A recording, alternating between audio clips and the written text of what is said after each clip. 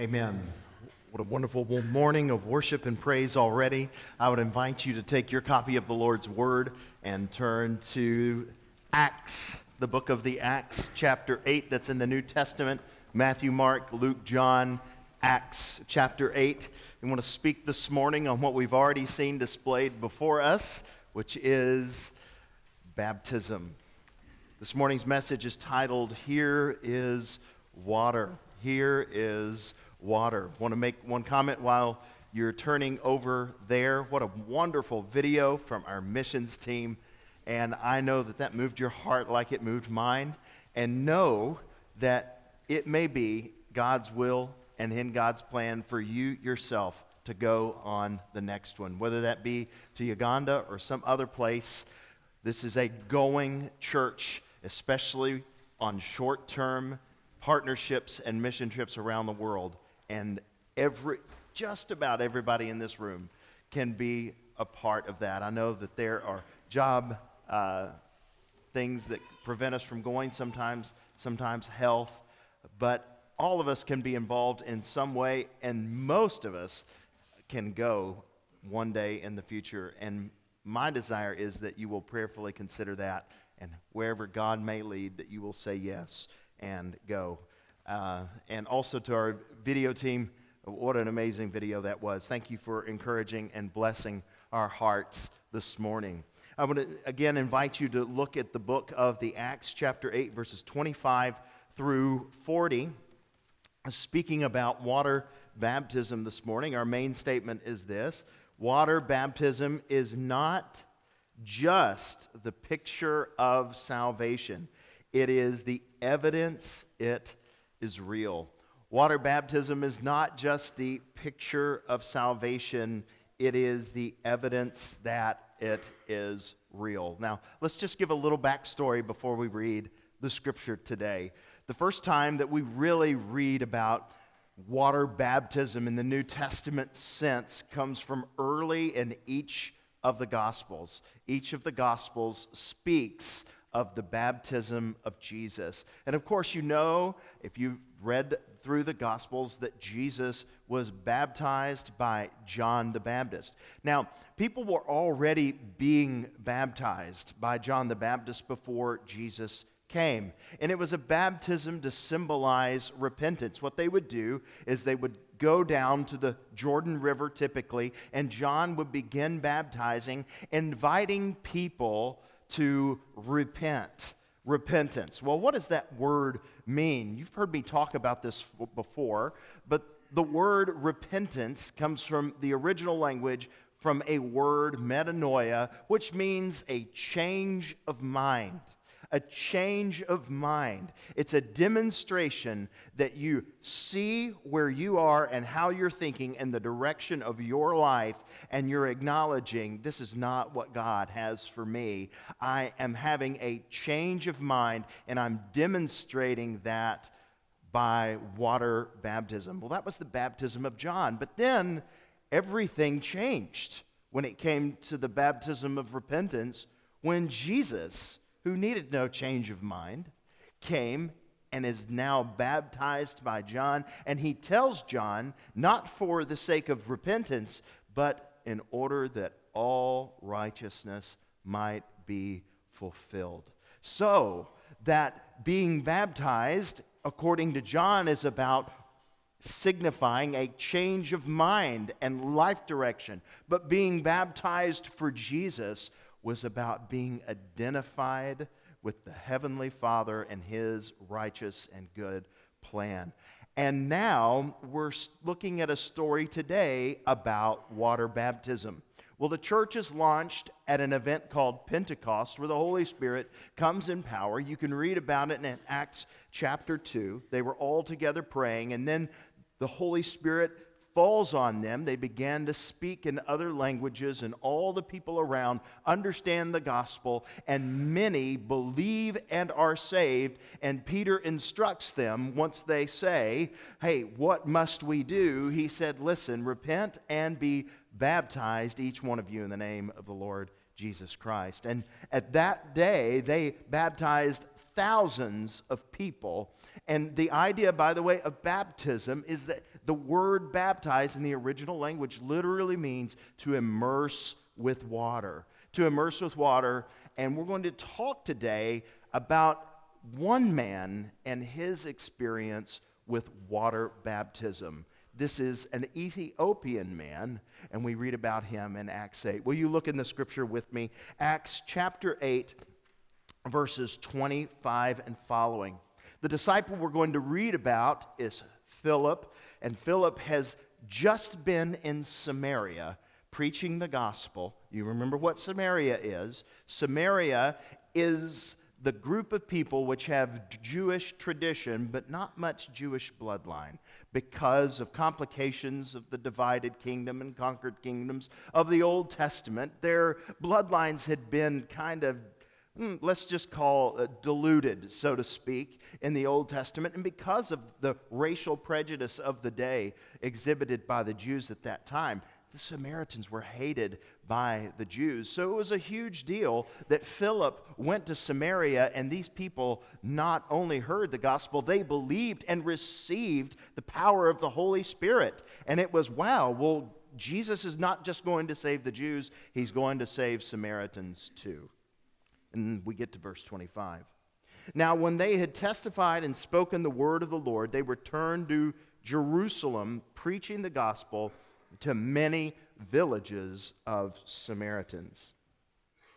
Now an angel of the Lord said to Philip, "Rise and go towards the south to the road that goes down from Jerusalem to Gaza. This is a desert place."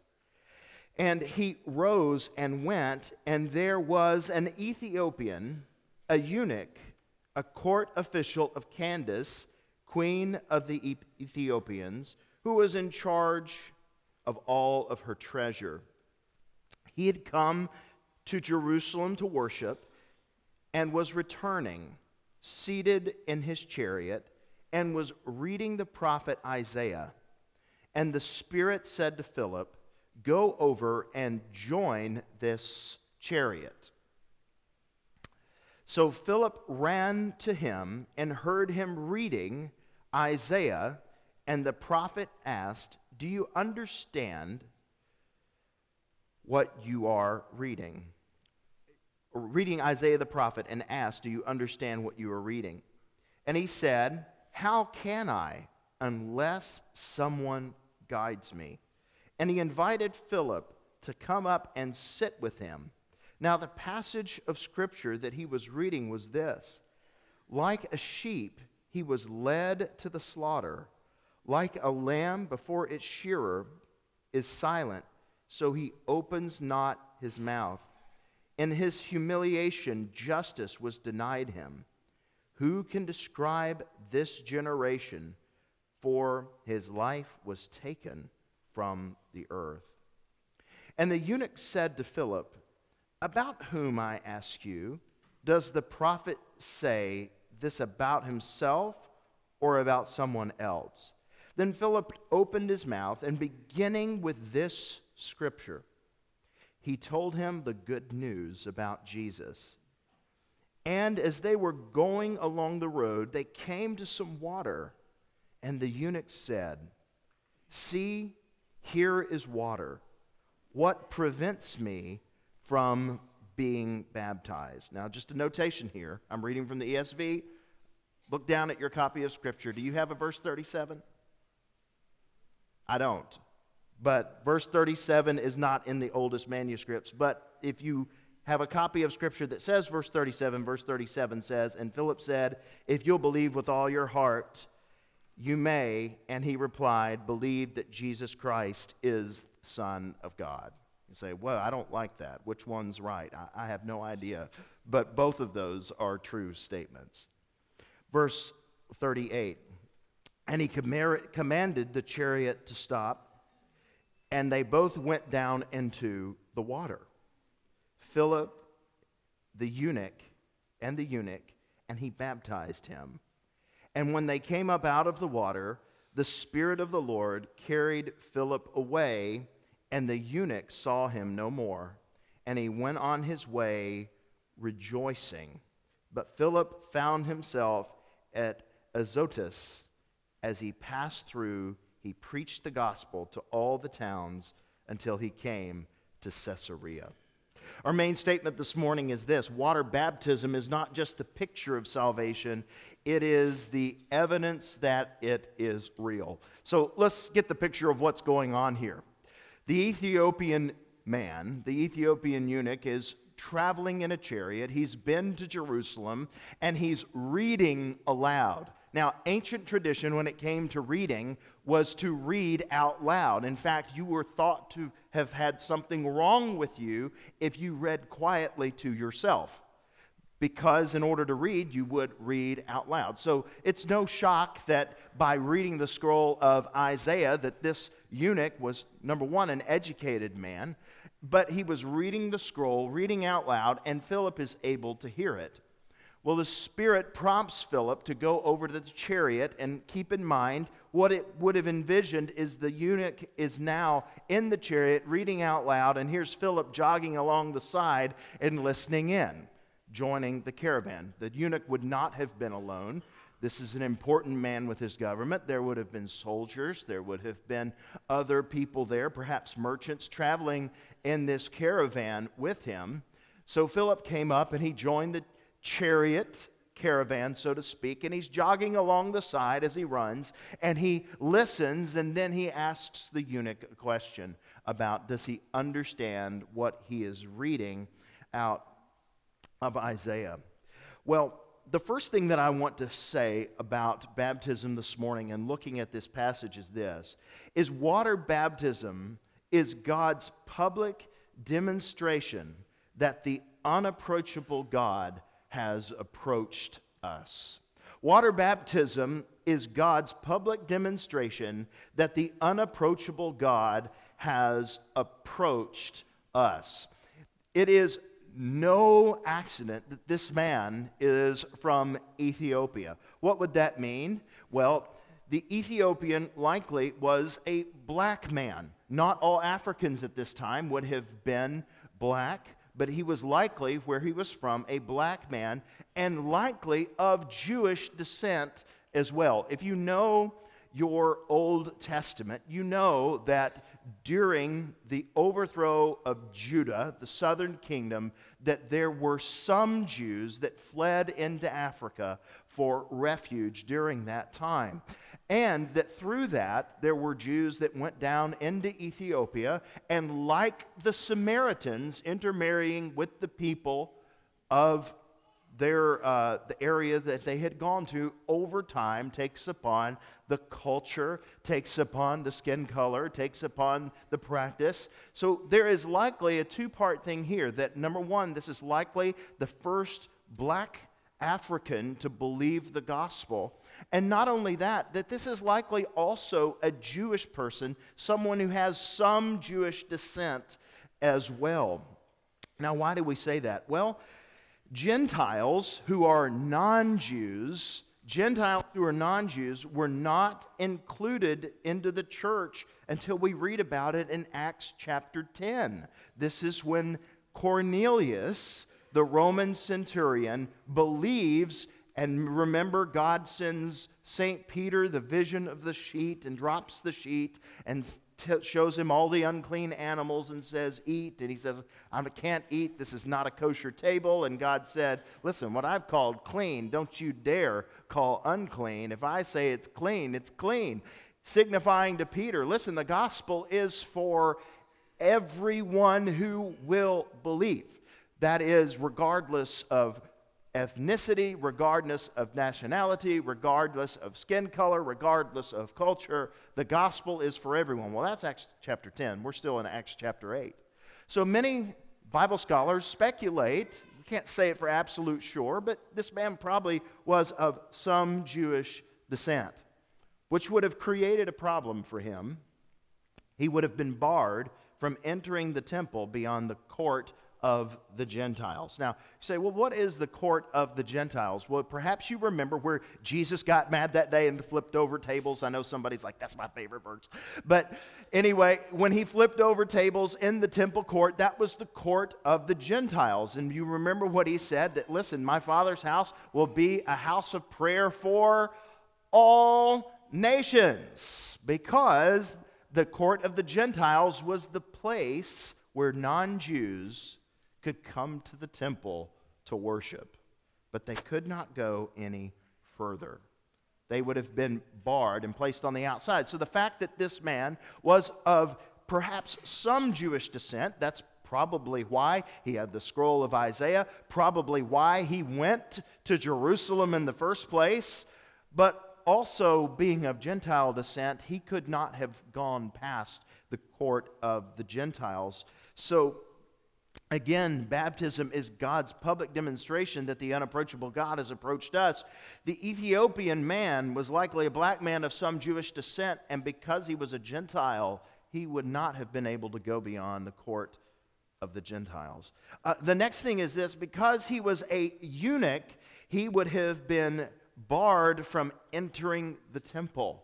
Because he was a eunuch, he would have been barred from entering the temple. You say, well, I don't really know what a eunuch is, Brother Matt. Well, in ancient times, eunuchs were typically people who served either wealthy people or served kings or princes. Typically, they were assigned to the harems of kings or assigned to serve the queen or the queen mother or the princesses. These would have been men who have had their reproductive organs removed, and it was believed in the ancient world that eunuchs were very faithful servants, and it was very typical. In fact, it was so typical for a eunuch to be trustworthy that they were often in charge of the treasury.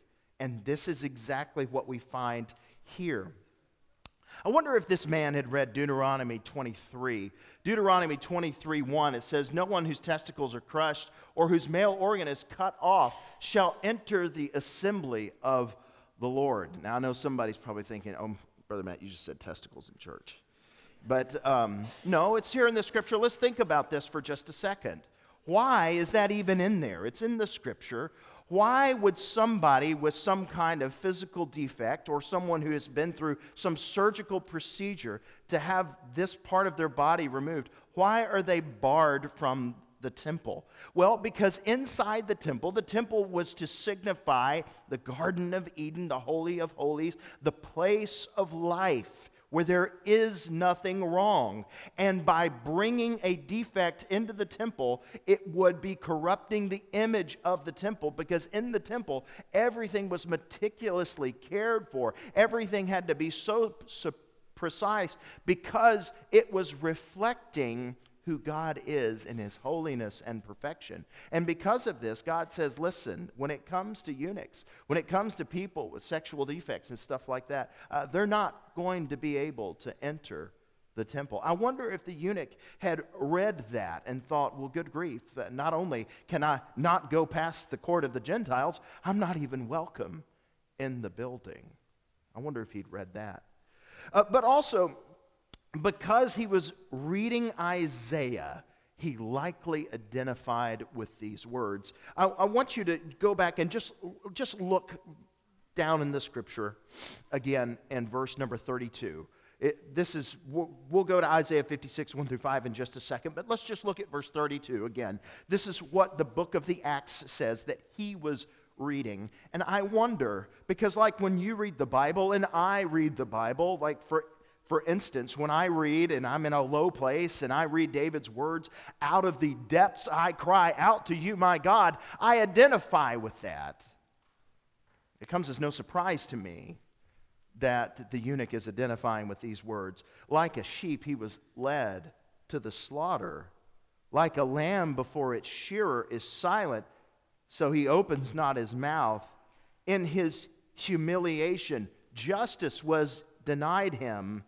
For his life is, who can describe his generation? For his life is taken away from the earth. Now, the idea of life here meaning that his seed is cut off. He's no longer going to have children. Now think about it. If you're an Ethiopian eunuch, you're a man who's had his reproductive organs removed, and likely against your will. Perhaps it happened as a child, but likely as an adult. Against your will, you are not going to have children. You're not going to have a wife. You're not going to be able to do this, and you didn't want to do it in the first place. Like a sheep, you were led to the slaughter, and something was taken from you that you did not want to give, and yet it was. I wonder if the Ethiopian was reading Isaiah and thought, good night, this speaks to me. I wonder if he read Isaiah chapter 56, verses 1 through 5, which says this, thus says the Lord, keep justice and do righteousness. For soon my salvation will come and my righteousness be revealed. Blessed is the man who does this, the Son of Man who holds it fast, who keeps the Sabbath, not profaning it, and keeps his hand from doing any evil. Let not the foreigner, I wonder if this Ethiopian man thought, he's talking to me. Let not the foreigner who has joined himself to the Lord say, the Lord will surely separate me from his people. Oh, and God just piles it on for this guy now. Let not the eunuch say, behold, I am a dry tree. For thus says the Lord to the eunuchs who keep my Sabbaths, who choose the things that please me and hold fast to my covenant, I will give in my house and within my walls a monument and a name better than sons and daughters. I will give them an everlasting name that shall not be cut off. I wonder if the eunuch read that and thought, good night, there is hope for me in Jerusalem. I wonder if he read there in Isaiah 53 that he had something taken from him. You're never going to have children. You're going to be single the rest of your life. You are going to spend the rest of your life celebrating the life of children vicariously through others. And he comes along and he reads this, and God says, listen, to the eunuchs, to the foreigners that come and worship me and follow me, I'm going to give them a name better than any name that could be given to them by any son or daughter. I wonder if the eunuch read that and thought, good grief, whatever they're giving away in Jerusalem, I want it. No wonder he asks Philip, is the prophet talking about himself or somebody else?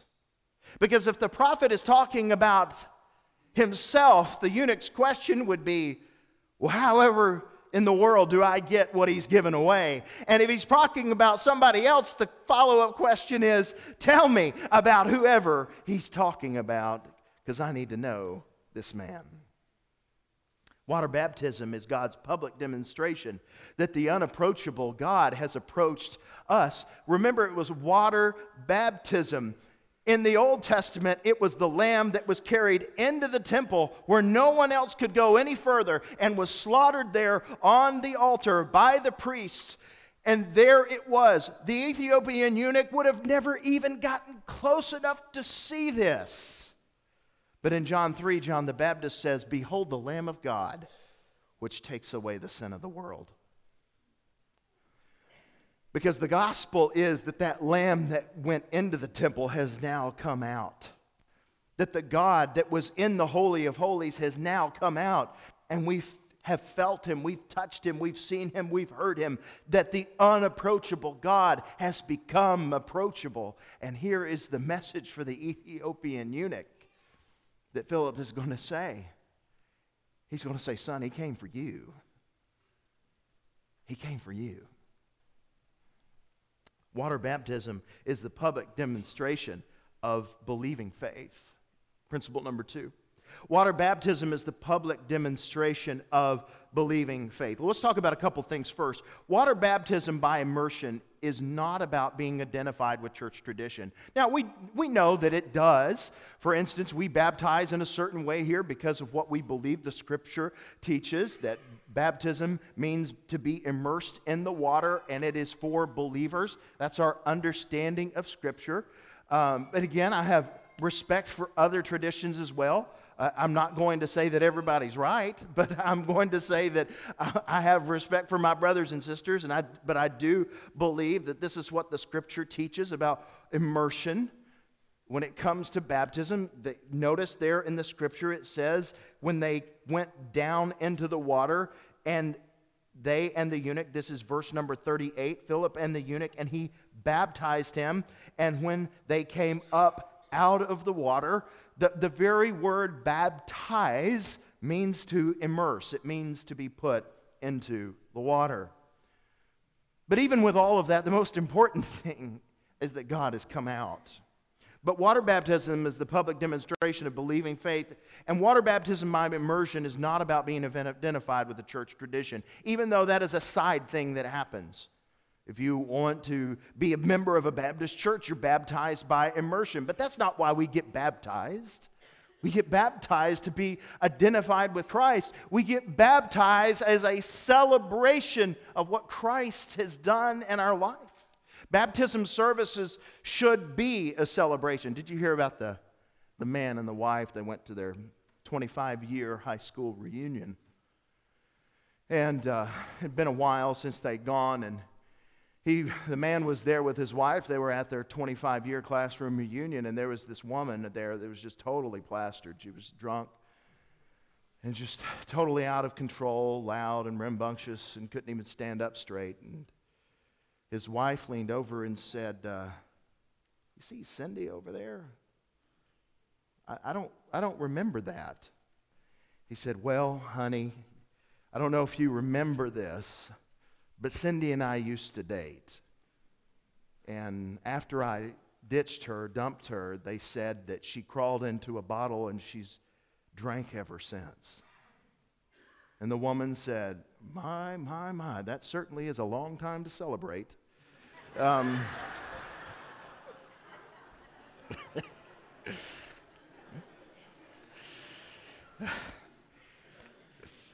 But anyway, water baptism is not about being identified with tradition. It's about a celebration of what Christ has done. Water baptism by immersion is being identified with Christ over all other religions and spiritual powers in this world. Let me say a couple things real quick. This was an Ethiopian man, and Ethiopians at that time, not the modern country of Ethiopia, this would have been the ancient country of Cush, most likely, a Cushite. If you're reading through the Old Testament or have this year, remember Moses married a Cushite wife. Likely Moses had a black wife. Anyway, in ancient times, in the kingdom of Cush, the royal family served a dual function. The king would have been viewed as a god or a son of the gods, and he would have been too precious and too holy to approach. So he was kept away from the common people, and because of that, the woman, her official title was Candace in Cush, the woman would run the country. Because the king was a god, so to speak, they believed, Candace was the one that was a title, not a proper name, even though some of you may have the name Candace. But Candace, the title, like Pharaoh or king or governor, she would have been the one in her nation to make all the decisions and to run the country and to accomplish the will of the unapproachable king of Cush. And this man was serving under this system. He was serving under a system that saw this man to be a god. Colossians chapter 2, verses 8 through 15 says this, "See to it that no one takes you captive by philosophy and empty deceit, according to human tradition, according to the elemental spirits of this world, and not according to Christ. For in him the fullness of the deity dwells bodily. And if you have been filled in him, in whose head of all rule and authority, in him also you were circumcised with a circumcision made without hands, by putting off of the body of the flesh by the circumcision of Christ, having been buried with him in baptism, in which you were also raised with him through faith in the powerful working of God who raised him from the dead. And you who were dead in your trespasses and the uncircumcision of your flesh, God made alive together with him, having forgiven us all our trespasses by canceling the record of debt that stood against us with its legal demands that he set aside. Nailing it to the cross, he disarmed the rulers and authorities and put them to open shame by triumphing over them in him. Shorthand, by being baptized, it's an announcement to all the powers of hell. This one doesn't belong to you anymore. Their sin is paid for. Also, water baptism by immersion is being identified with the work of Christ. Not only is it an announcement to the evil powers, an announcement to this perverse and wicked generation that we've always lived in, even since before the time of Christ, it is an identification with who Jesus is. For the sake of time, I'm not going to reread Colossians 2, 8 through 15, but we just read that. Which brings me to the final thing, which is this, is water baptism is a response to the drawing of the Holy Spirit. Water baptism is a response to the drawing of the Holy Spirit. I love what the eunuch says in chapter 8, verse 36. And as they were going along the road, they came to some water. And the eunuch said, "See, here is water." Now, in order to appreciate this, we have to reread the very first verse of this section. Look at verse 26. Now the angel of the Lord said to Philip, "Rise and go towards the south, to the road that goes down from Jerusalem to Gaza. This is a," what does it say? A desert place. Is there much water in the desert? No, not much. Not much. So I think it's no surprise that this eunuch, after Philip had begun with the Scriptures, and he is asked, is the Scripture speaking about this man, the prophet, or is it speaking about another? And the Scripture says, beginning from there, Philip told him about Jesus. And after hearing what Jesus had done for him, and how Jesus came and was baptized and identified with the righteousness of God, and that he lived a blameless life, one that none of us could ever live, and then he allowed himself to be slain by governing and ruling powers for you and me. And then after dying cruelly on the cross, was resurrected from the dead. And now whoever believes in his name can be saved. The eunuch, after hearing all of this, says, and I love the way he says it, "See, here is water. What prevents me from being baptized?" You see, in the Old Testament, there was a whole lot that prevented him from being baptized. In the Old Testament, it's, brother, you can appreciate this story, but it's not for you. But now, it's, son, come to the water. It is for everyone who believes. Water baptism by immersion is the acknowledgement of the movement and the history of the Holy Spirit. Water baptism by immersion is the acknowledgement of the movement and the history of the Holy Spirit. It is, when we are baptized by water, we are acknowledging what the Holy Spirit has done in history. And then number two is the final thing. Water baptism by immersion is the acknowledgement and the movement and the moment of the Holy Spirit right now. You know, I hear a lot of talk these days about how bad the world's getting. I hear a lot of talk these days about how the church is waning and how culture is falling apart, and everybody seems to be negative, and it doesn't seem like God is doing as much as he used to do in many ways. It's just so easy to be negative. It seems like it's a desert place at times when you look out there. But friends, even in the desert, there are pools for people to come to Christ. And I want to ask you, Bible scholars tell us that likely this was the last pool that the Ethiopian eunuch would have come to before entering the desert. And the Ethiopian eunuch saw it and he thought, if I'm going to do it, it better be right now.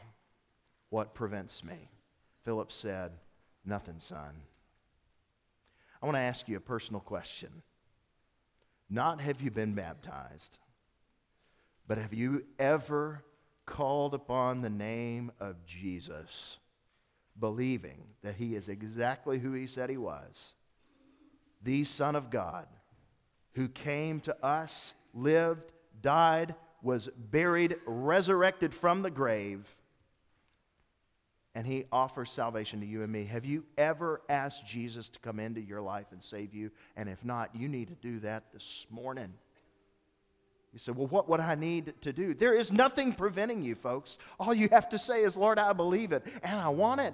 That's enough. Then I want to ask you the follow-up question. Have you ever, like these two we saw earlier, been baptized? We just saw Darby.